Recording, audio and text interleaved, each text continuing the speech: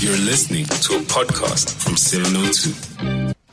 702. The Car Feature. With Nicole Lowe. Yep.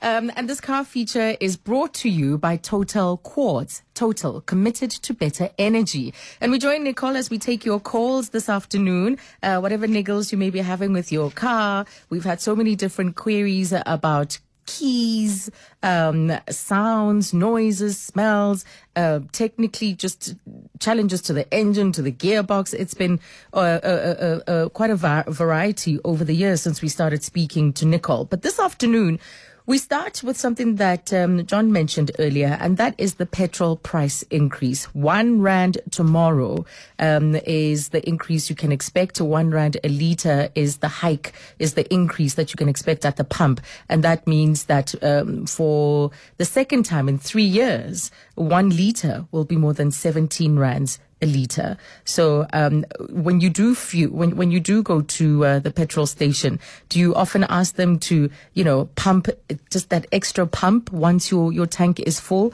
Do you want them to fill it all the way to the brim? I want to know from you, and if you have questions around that, do give us a call, because this is the focus of what Nicole has been looking at for this week's conversation. Good afternoon, Nicole. Good afternoon, Azania. Hi, listeners. So today we're kicking off with the fuel pump calibration on the fuel station forecourt. Tell us more.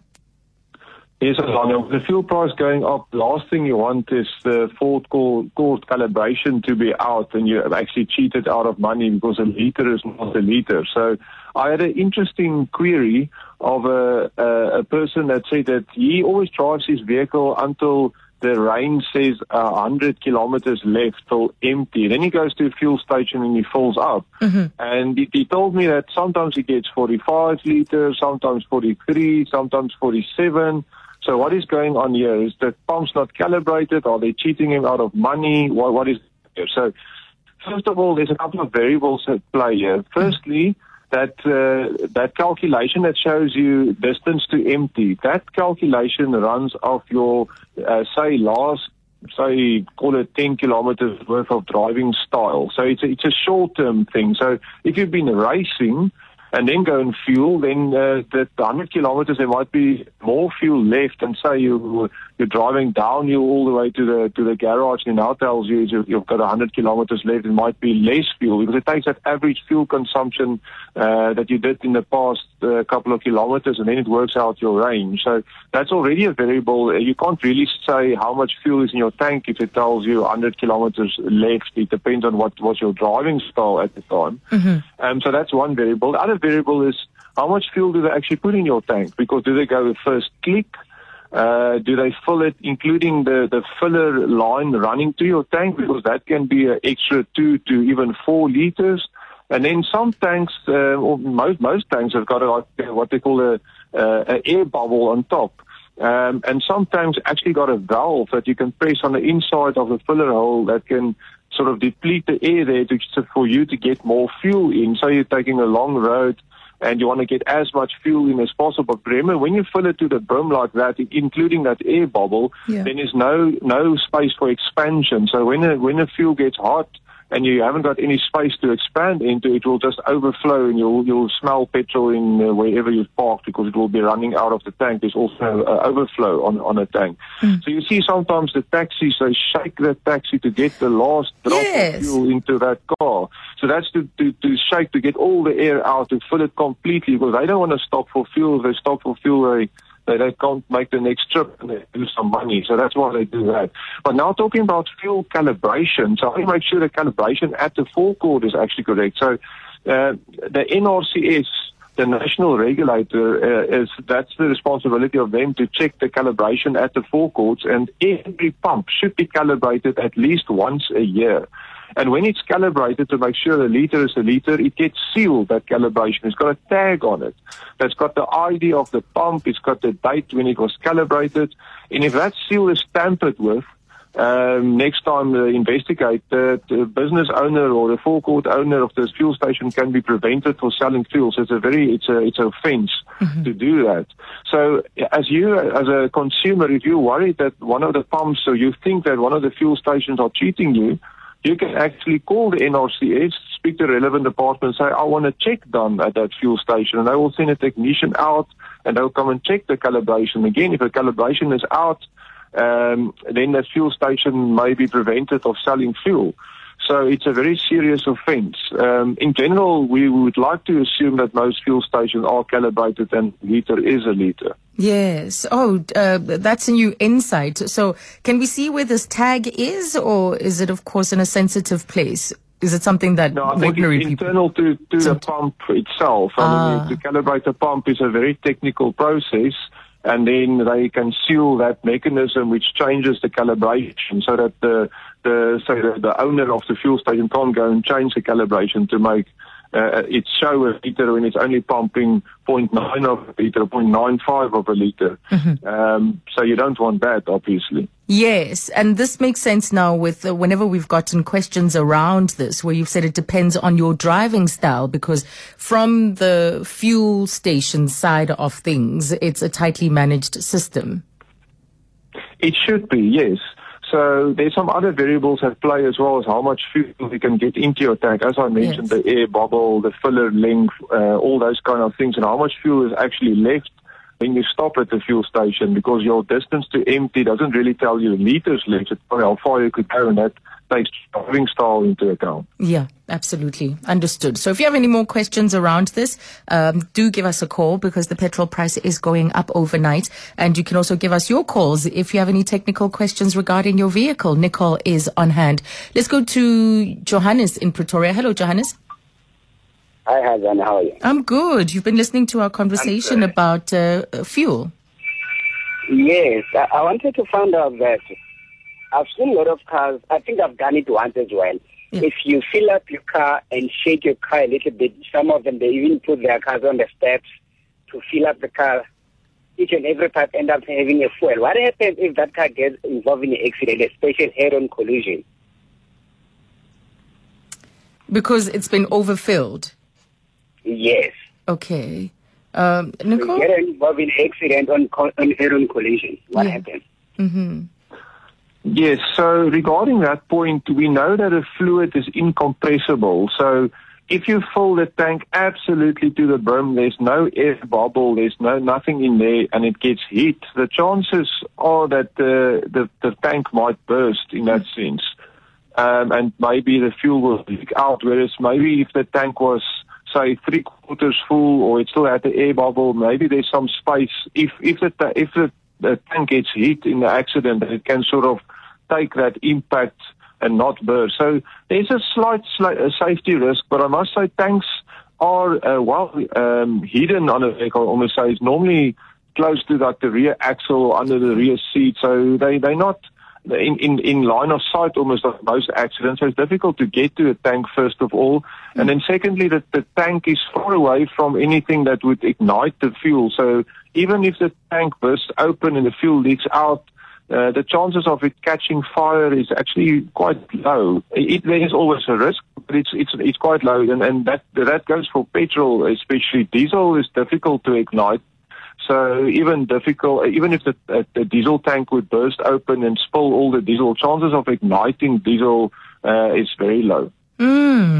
Right. And I know that it's been clarified that all those scenes we see in the movies are necessarily true to how it plays out in real life. And I think, Nicole, your response tells us. I've heard in the movies that they use liters and liters of petrol and diesel and all sorts of things before that crash scene to get you that nice plume of smoke and all the fire. In real life, it's quite boring. Yeah. You just hear a bang and that's it. No fire and smoke. Oh, or not easily. Yes, not easily. Johannes, thank you for that question. We've got Zweli also calling from Randburg. Hello, Zweli. Hi, guys. Just quick one. I just want to find out the airbag warning light is on the dash. It's keep on flicking. Should I be concerned or should I book it in? Okay. Yes, so the airbag light on the instrument cluster tells you there's something wrong with the system. So if it's flickering or coming and going, sort of an intermittent fault, it sounds to me like it's a loose connection somewhere. Remember, for the airbag to be able to deploy, first of all, the airbag system itself should be fine. but then it's normally linked to, for example, your seatbelt. Your seatbelt needs to be fastened. Remember, when the airbag goes off, your body position needs to be in the right place. So if you don't wear your seatbelt, the airbag might not deploy from the start. So it needs to see that continuity, like your seatbelt is actually fastened. So I would definitely have it checked out. A diagnostic tool will be able to tell you why that light is on. Is it because of loose connection, or is it because the airbag unit itself?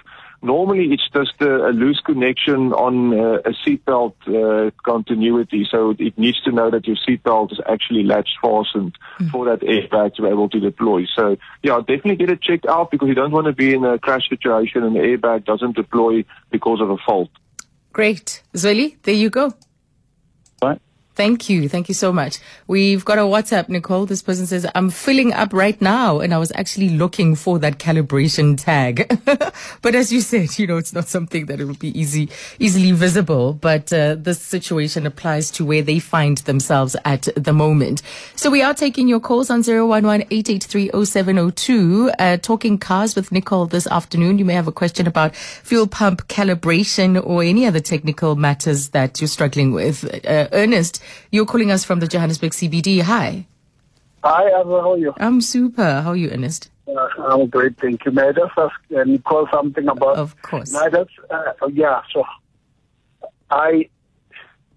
go on? Yes, go ahead. Yes, I'm actually driving a Chevy Cruze 12. The other day, it had a problem on a manifold. There was a leak or something. So I went and just fixed it. But the guys who were doing it is not necessarily this. I didn't take it to a workshop or whatever. Now they removed whatever was inside. They say that it's dead or whatever that they removed. And now all of a sudden I see smoking. So I'm not sure. It was not smoking before. Okay, so after they did the job, your car, where is it smoking? At the back, the exhaust. In the morning, now it's smoking, and look, I've changed my oils, my plugs, everything. It shouldn't be smoking. It's not a diesel car. Mm-hmm. Nicole, what could this be due to? Is it related to the work that was done? Yeah, they mentioned the manifold was attended to. Obviously, I think it's the exhaust side manifold. Maybe it was cracked and it was removed, and it was either welded shut or a new manifold put in, and there might be some new exhaust gaskets and things, and sometimes they even use what they call gun gum or some of the stuff they can use to fix manifolds. And that might be burning off, but if that was causing smoke, like the new gaskets and whatever they put on the manifold when they refitted it, that should be gone into the first 5 kilometers. So if it still continues smoking, we talked about the color of smoke as well. So your bluish, dark tinted smoke is oil. You can smell oil even behind the vehicle if it's smoking like that. So then it's definitely burning oil. So in that case, I don't think it's anything to do with the manifold. It must have been before that.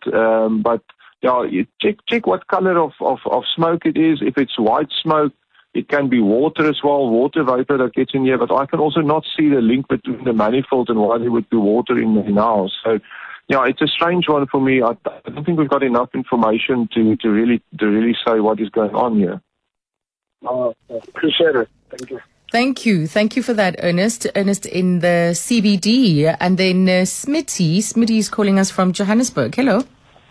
Yes, I had a situation very interesting that you bring up the topic about collaboration at your fuel tank or at the pump station. I was actually one day I stopped at the filling station, instructed them to fill up to the tune of about 300 Rand. I drove away. Lo and behold, the gauge just stayed where it did. I returned and went back, and it so happened that one of the technicians were on site, and when they actually did a test on the specific pump where fuel was supposedly pumped, they found that they actually pumped nitrogen to the value of 300 Rand into my vehicle. No petrol, but the tank, or at least the pump, showed fuel was pumped to the exact amount of 300 Rand. Just to find that it was nitrogen. And actually, to the technician's own admission, they were working on the pump. and they accidentally pumped nitrogen into my tank. Where was the nitrogen coming from? As in, they store nitrogen from the actual tank, from the fuels, from the supposed petrol pump. And this was at a Caltex filling station. I actually have footage of it. Wow. Where the technician himself admitted, we are so sorry. It was a mistake on our end. Mm-hmm. We pumped nitrogen into your vehicle. But imagine to the tune of 300 rand. Now, how many other vehicles or motorists does that happen to? And, did it cause damage to your car at all? Say that again? Did it cause any damage to your car to have nitrogen pumped into your... Well, no, not. Because all that I had to do was obviously to uncap release it. The tank itself, let the nitrogen, I don't know, automatically disperse or go out of the tank. And then they subsequently just filled up. But I mean, had I not picked it up, the question remains. There's about over 11 million registered vehicles on our road. To how many hundreds of thousands of motorists does that happen on a daily basis? Yes. So this wasn't a petrol attendant. You're saying it's a technician from... Well, the petrol attendant assisted. Yeah. But it so happened that the technician was there. The technician was working on those specific pumps. I think it must have been 3 or 4 of those pumps in question. And I happened to pull up at that one, which the technician apparently was done servicing. Right. Smitty, very interesting. Let's get Nicole's... What's mind-boggling is it shows the amount that it charges you for air. And you pay for that. All right, let's get Nicole's perspective, Smitty, because that sounds... I've never come across that before. Nicole, any thoughts on this situation? Yeah, I've never heard about a fuel pump pumping nitrogen. Gas. Nitrogen is normally for your tires. So that would have been kept at a different tank and a different method of also delivering it to your tires. I wasn't aware that the petrol pump, the way the petrol pump works is with fluid. Yes. So it's interesting for me, but if he said it happened, it happened. The nitrogen, just remember nitrogen, the air that we breathe, 80% of that is nitrogen. So it's basically just pumping air. Yes. So air wouldn't do anything to the vehicle, just goes into the tank and out of the tank again, so that's not an issue. But as I say, I wasn't aware that you can actually pump gas with a fuel bowser. It sounds a bit strange to me, but anyway. I think maybe note out there is at least check your fuel gauge is rising when you fill up with fuel. I think that's a basic. Then you can liters and maybe work out what the fuel consumption of the car is. I generally do that anyway. I zero every time I fill up, and next time I fill up again, I can work out what is the average fuel consumption from tank to tank. And that's a very good idea to do, because that also tells you, number one, your driving style, but also if something goes wrong with your engine, and it's maybe not running optimally, you immediately see it will start to be less efficient, so you use a lot more fuel. So it's also a telltale sign that something is going wrong. Okay. So maybe that's a good tip out there. Just reset to track zero. Of your fuel consumption. Yeah. Nicole, as always, thank you so much. Then we'll see you again for our next once a month conversation. Thanks, Azania. Thank you. We talk technical matters once a month with Nicole Lowe, and he's a technical specialist and a former technical editor for Car Magazine.